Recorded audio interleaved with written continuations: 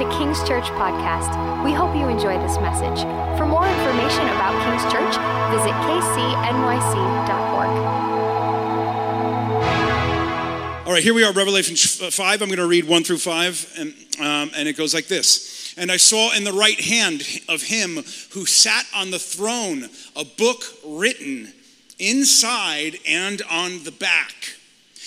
This book was sealed up with 7 seals. And I saw a strong angel proclaiming with a loud voice, "Who is worthy to open the book and break its seal?" Verse 3, and no one in heaven or on earth or under the earth was able to open the book or to look into it. Verse 4, and I began to weep greatly because no one was found worthy to open the book or look into it.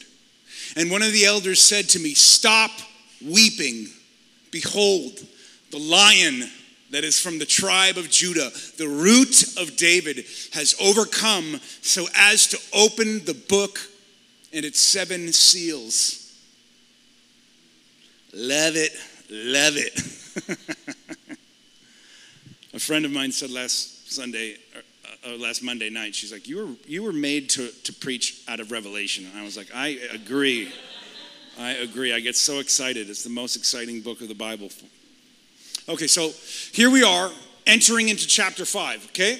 We were in chapters 1 through 3. Chapter 1 was an introduction to what was happening, who Jesus is, what John is doing, that he's prophesying, that it's a prophetic book. And then chapter 2, we're off to the races. Chapter 2, chapter 3, John is prophesying to the church. And he's not playing games. He's not playing like, American 21st century Elijah list prophecy that everything is good and God only has good things for you. Watch out, your blessing is around the corner. That is not what John is doing. This is the New Testament. This is not some kind of, it's the old covenant. It doesn't apply today. This is New Testament prophecy where John says, I have incredible things for the people of God, but some of them are on the brink of losing it. Some of them are on the brink of their names being blotted out of the book of life. Some of them are on the brink of their lives being thrown on a bed of iniquity and me destroying their children. And I'm speaking to the church because I love them. And if they'll turn to me and believe in me and trust in me, they will sit on my throne. This is God, creator of the universe, promising that we could sit on his throne with him. I don't even understand that. I cannot fathom that promise.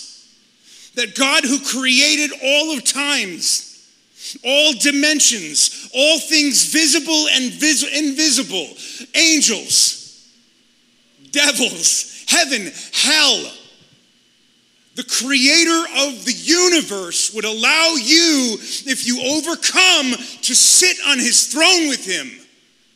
It is insane. It is magnificent. It is the opposite of what we just said this in worship, like a God that invites you to come and sit with him on his throne. It just doesn't work. I thought gods were supposed to keep you down, disempower you, hold you down. They're scared of losing their position. Have you ever been around a leader like that or a boss like that? Just hold you down, push you down. I'm scared of the gifting. Jesus is like, nope, if you overcome, you sit with me on my throne. I think that's incredible. So this is what's being established here, this incredible warning to the church and the incredible reward to the church is established in chapters 2 and 3. It's spoken to the 7 churches. It represents the 7 churches holistically across the span of time and geography. Anyone can fall into any of these positions at any point, and anyone can step out of them by obeying Jesus. And then the scene shifts in verse 4. John has a separate revelation. It says, and behold, I saw. And then so there's a change of scenery from this introduction, prophetic imagery to the early churches, and now this was like we're in 4, and we're talking about really the events of time playing out and the fulfillment of the purposes and plans of God playing out. So there's a scene change, and John is walking up to a throne room, and in the center of the throne is this red crystal object pulsing with life, lightning and thunder shooting out from it, representing the power, beauty, purity, love, and fire of God, surrounded by this green rainbow, representing the life, mercy, and beauty of God. And it's this paradox of his incredible justice and passion and his love and grace, desire for life, all right there at the center of the throne room. Thanks, Watch. Thanks, Demon Watch from Apple. I got this Apple Watch just because I wanted a mark of the beast on my wrist. Trying to distract me in my message. Did you say, come on? Transitioning into 4, this scene where God's at the center, there's elders that represent the eldership of the church and the people of God from the inception, from the patriarch Abraham, into the church of Jesus Christ. Book of Acts established 12 tribes, 12 apostles, 24 elders. The fullness of the governance of God, the fullness of the people of God that are faithful to him before the throne, bowing down. God's rule and dominion. One of the things I love about Revelation is like you really get the picture that's like God's in control. He really cares about his people, and this story is playing out on the earth. For us, it seems like the world is in control, the devil's in control, secular universities or whatever systems of governance are in control, and we're kind of skating by, hoping not to get caught by the Apple Watch. But that's not how the story goes. When you read it, you recognize God's incredible power, control, and intentionality directed toward the church. The church is at the center of his plan and the center of his heart, which means you are at the center of his heart and the center of his plan. Not someone else, not dead people from the past. Actually, you are at the center of God's plan. It is ridiculous. And then you got these beasts. This represents creation, the fullness of creation bowing down before the throne. Gabe went over this last week in verses 1 through 11. And then finally, right before the scene changes to play out this narrative on top of the space. Chapter 4 is the space that this narrative plays out on top of. But the last picture in this scene is this sea of crystal. And Gabe was talking about just the process of creating diamonds and crystals, the pressure. The other picture of this sea is that it's perfectly stilled. And in the scripture, the sea oftentimes represents the judgment of God.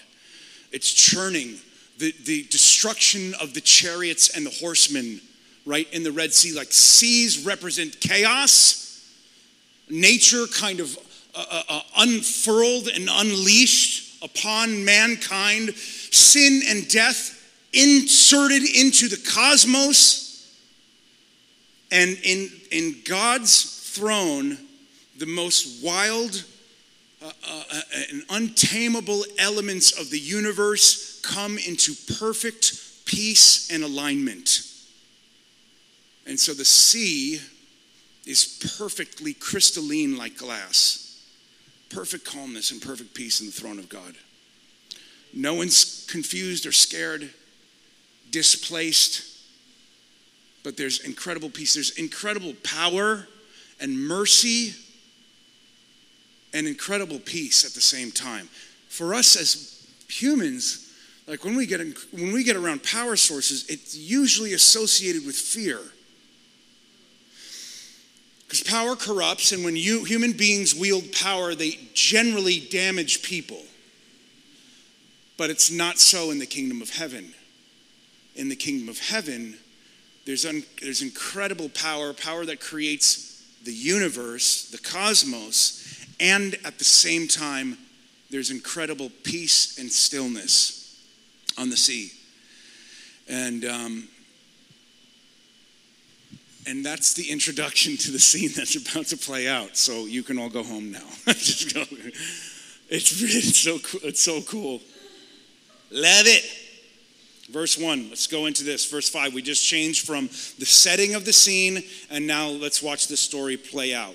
And I saw in the right hand of him who sat on the throne a book written on the inside and on the back, sealed up with 7 seals. I'm going to read Daniel chapter 12, starting with verse 1. At that time, Michael, the great prince who protects your people, will arise. And there will be a time of distress, such as has not happened from the beginning of the nations until then. But at that time, your people, everyone whose name is found written in the book, will be delivered. Multitudes who sleep in the dust of the earth will awake, some to everlasting life, and others to everlasting shame and contempt. Those who are wise will shine like the brightness of the heavens. And those, I was thinking about, Derek, I was thinking about you when I was reading the scripture right here. And those who lead many to righteousness will shine like stars forever and ever. Verse 4, but you, Daniel, roll up and seal the words of the scroll until the time of the end. So here is this first picture in chapter 5, verse 1. I saw in the right hand of him who sat on the throne. So at the center of this power source, red jewels, craziness, lightning, thunder. He saw God, and in the hand of God was this book, okay? On the book, there's writing in the book. Obviously, it's a book, but there's writing not only on the inside of the book, there's writing on the outside of the book as well.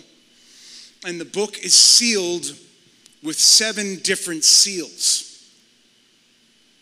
Right here, the book, the scroll, are both referenced in Daniel 12. We've talked about this many times. Revelation is primarily interpreted by reading Revelation, secondarily interpreted by reading the major and minor prophets. Outside of that, it just kind of says what it says. But we are using the scripture to interpret itself. We're not using our wacky ideas. We're seeing what the scrolls have been. And here in Daniel chapter 12, the scrolls are the ultimate plan of God. The design of God, the plan of God for all mankind and all creation.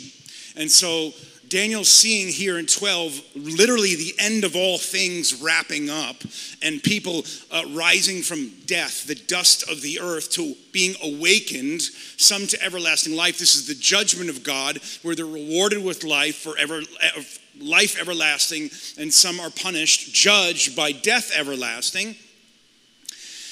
And then he says, God says to Daniel, roll up and seal the words of the scroll until the time of the end. So God has this scroll. This scroll represents the plan and purposes of God. Not just the end times plan and purpose of God, but the entire plan and purpose of God. We know this because it's written on the inside and the outside, and it's sealed with 7 seals. That means, remember we're talking about 7. 7 means completion or fulfillment or fullness. So it's completely sealed and can only be revealed by God himself. Isaiah 29:11, for you, this whole vision is nothing but words sealed in a scroll. And if you give the scroll to someone who can read it and say, read this, please, they will answer, I can't. It is sealed. Verse 12, or if you give the scroll to someone who cannot read and say, read this, please, they will answer, I do not know how to read. Here's the takeaway here, chapter 5, verse 1. We always want to know the plan of God, but it's not in our purview. Like Christians are always trying to figure out the plan of God. God, tell me when I'm going to get married. God, tell me if I'm going to have a wife. God, tell me what my job is going to be. God, tell me, and then I will X. The plan of God, the times and the season, that's in the hands of God, and no one can reveal it unless God chooses to do so. Christians are often frustrated because they're trying divine the plan of God as opposed to just trusting God in the day by day. God, your word is a lamp unto my feet and a light unto my path. Not a lamp unto my 10 miles and a light unto my destiny. It's a light unto my feet. My every step, I have to trust you every day. If we got the whole plan, we'd be like, sweet, peace out, I'll see you later. If we got the plan, we wouldn't need faith anymore. And faith is pleasing to God. He's pleased by our trust. He's pleased by him holding the scroll and saying, God, we trust you and we love you and we know it's going to be good even though we don't understand it. And he's pleased by that kind of faith. And New Yorkers don't like that kind of faith. New Yorkers have 5-year plans and 10-year plans and 15-year plans and 401ks and 413Bs. And if it's weird or if anything's like, oh, it's too emotional, I don't like it. Like, too bad, man. Read the Bible. It gets crazy. Right?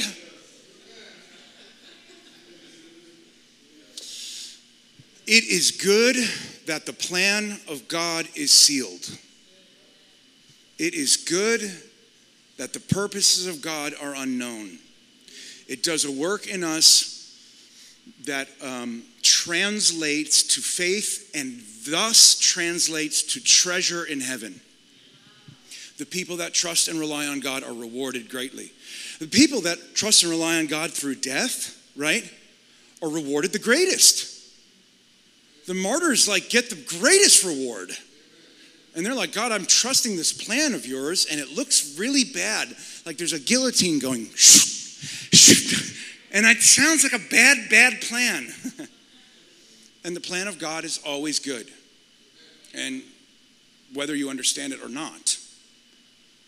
Verse 2, and I saw a strong angel proclaiming with a loud voice, who is worthy to open the book and break its seals? Now, this is not who is worthy just to know the plan of God, but who is worthy to know the plan of God and perfectly execute the plan of God. So the cry coming from the angel is, who's worthy to take the plan of God? And the idea of breaking the seals was a legal concept that you are empowered with the directive of the document itself. Not that you just get to peek at your horoscope. It's that you're being empowered by the plan of God. And so this is 7 seals. This is scroll held by God, the plan of God for mankind, for creation, for the fullness of God. And it represents God's judgment, and it represents God's plan over history. Romans 8:29. God's plan has been established. For those whom he foreknew, he also predestined to become conformed to the image of his Son, so that he would be the firstborn among many brothers and sisters. And see, isn't this in perfect keeping with us being invited to share his throne, right? Be conformed to the image of the Son, so that he would be the firstborn among many brothers and sisters, that he would create sons and daughters that are like him. And these whom he predestined, that God had written in the scroll, before you showed up, before I showed up, that was in the plan of God, he also called. And these whom he called, he justified. And these whom he justified, he glorified. Beale says this, the book is thus best understood as containing God's plan of judgment and redemption, which has been set in motion by Christ's death and resurrection, but has not yet been completed. Christ has the plan, holds the plan, and is playing out the plan as the architect of the church, playing out the plan for mankind, for the history of mankind, to consummate all things according to the plan of God.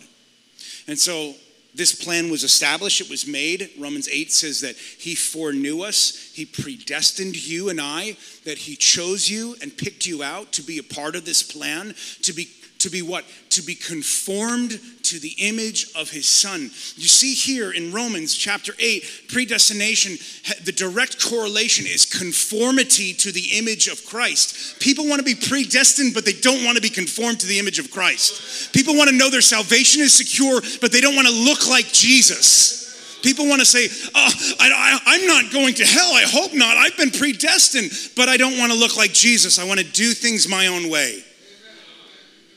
Romans chapter 8 has the choosing of God in concert with the conformity to Christ.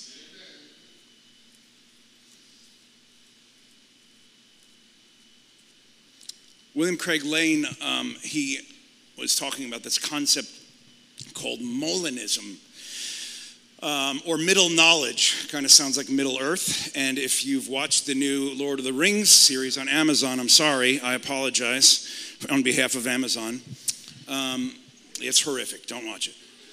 William Craig Lane, he says that, imagine that God, he not only was, his mind was so great, of infinite capacity, which it is, that he could see every potential or possible iteration of human action for all of time multiplied, and he can choose one where man exercises free will and still aims itself towards the fulfillment of every plan and purpose of God.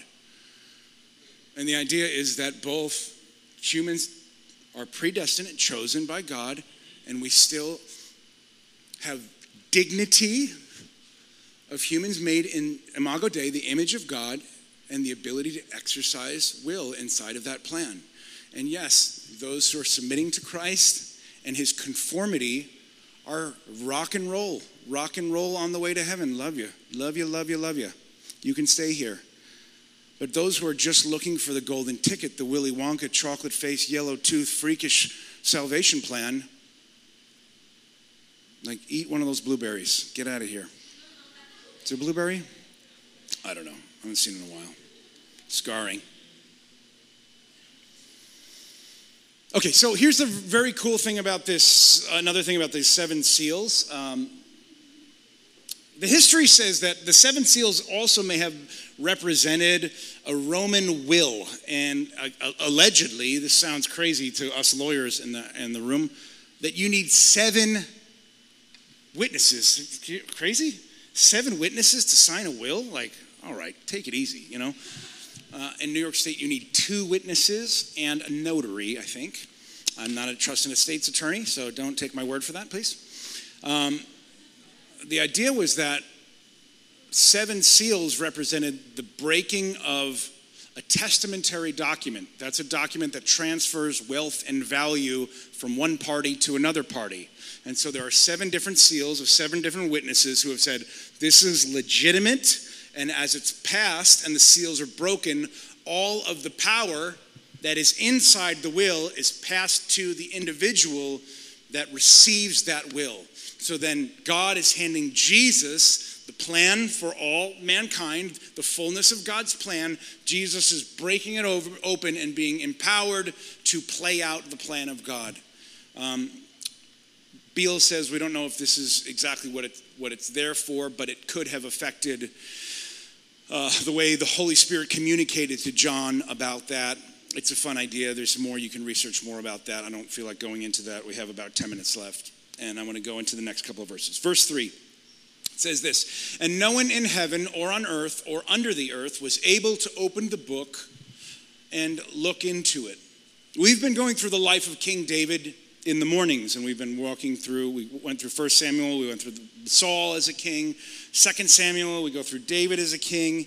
And one of the main lessons that we learn when we go through the life of these guys is they're all broken people.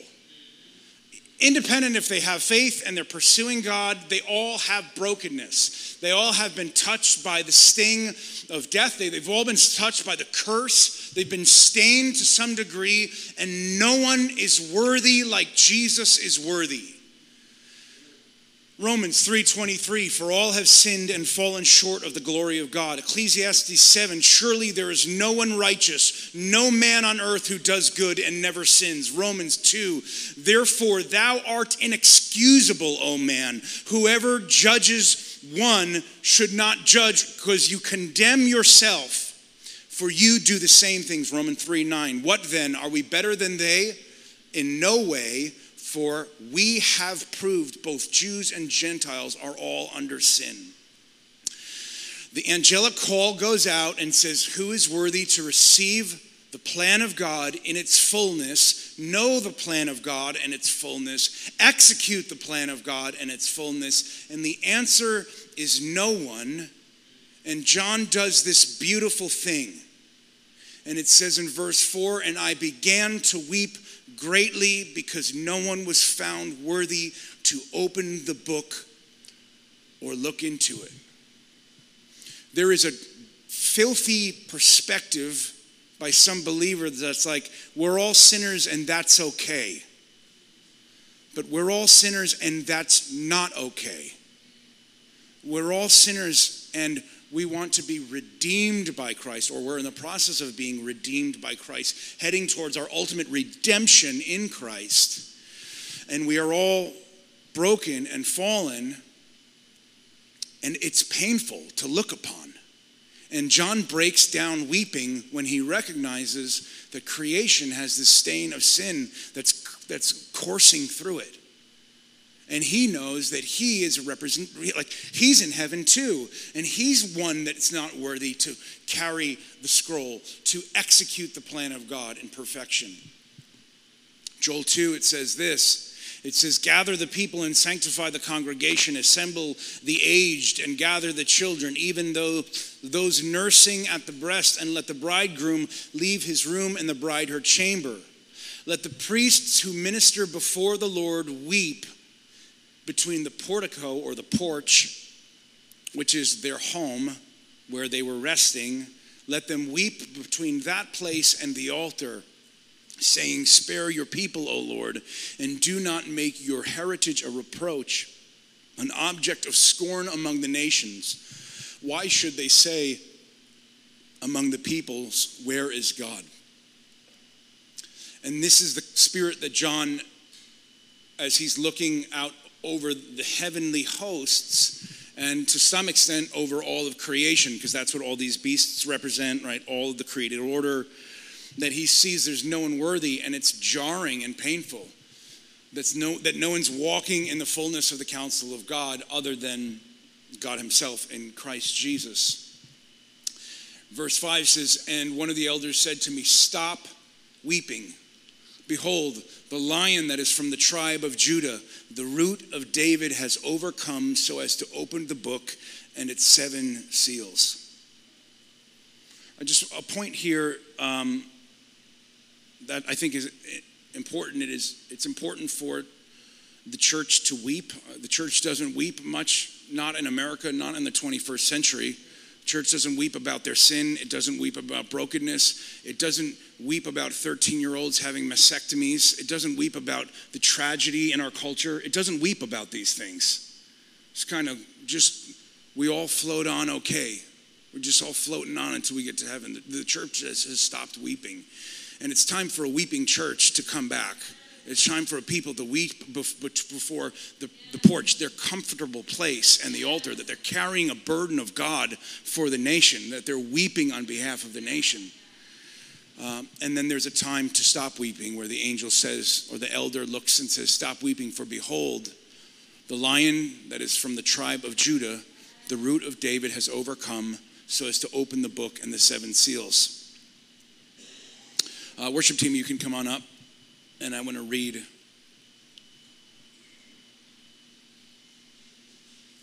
these 2 scriptures, one about the Lion of Judah and one about the Root of David, just because they're both really powerful.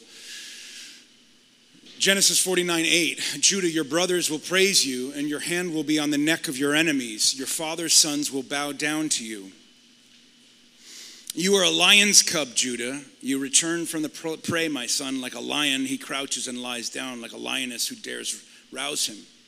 The scepter will not depart from Judah, nor the ruler's staff from between his feet, until he whom it belongs shall come, and the obedience of the nations shall be his.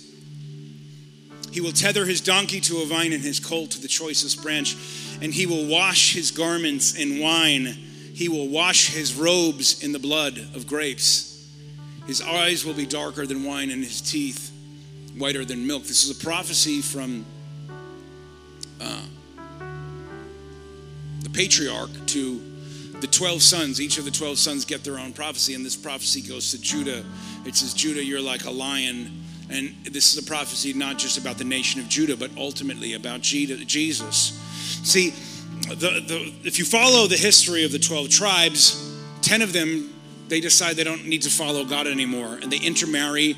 They lose their adherence to God and his law and his way. And they completely lose their national identity in totality. They just coagulate with the culture and become nothing. That's what the church, that's what the enemy wants to happen in the church. That we forget the law of God, we forget the identity of belonging to God, we forget walking in his way, and we just become mediocre, pathetic, lukewarm, just the same as the culture. And then we're washed away. And this is what happens to the 10 tribes if you follow the history of Israel. But Judah and Benjamin, it is not so. And Judah holds fast to the law of God. Genesis 49:8 says, Judah, your brothers will praise you. Your hand will be on the neck of your enemies. Your father's sons will bow to you. Jesus is the Lion of the tribe of Judah.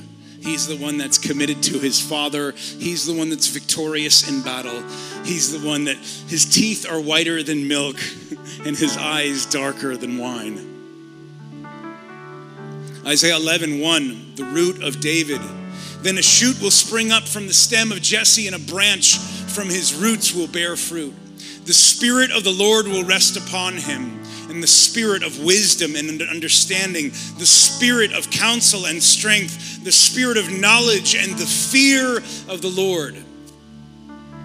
And he will delight in the fear of the Lord. And he will not judge by what his eyes sees, nor make decisions by what his ears hear. But with righteousness he will judge the poor and decide with fairness for the humble of the earth.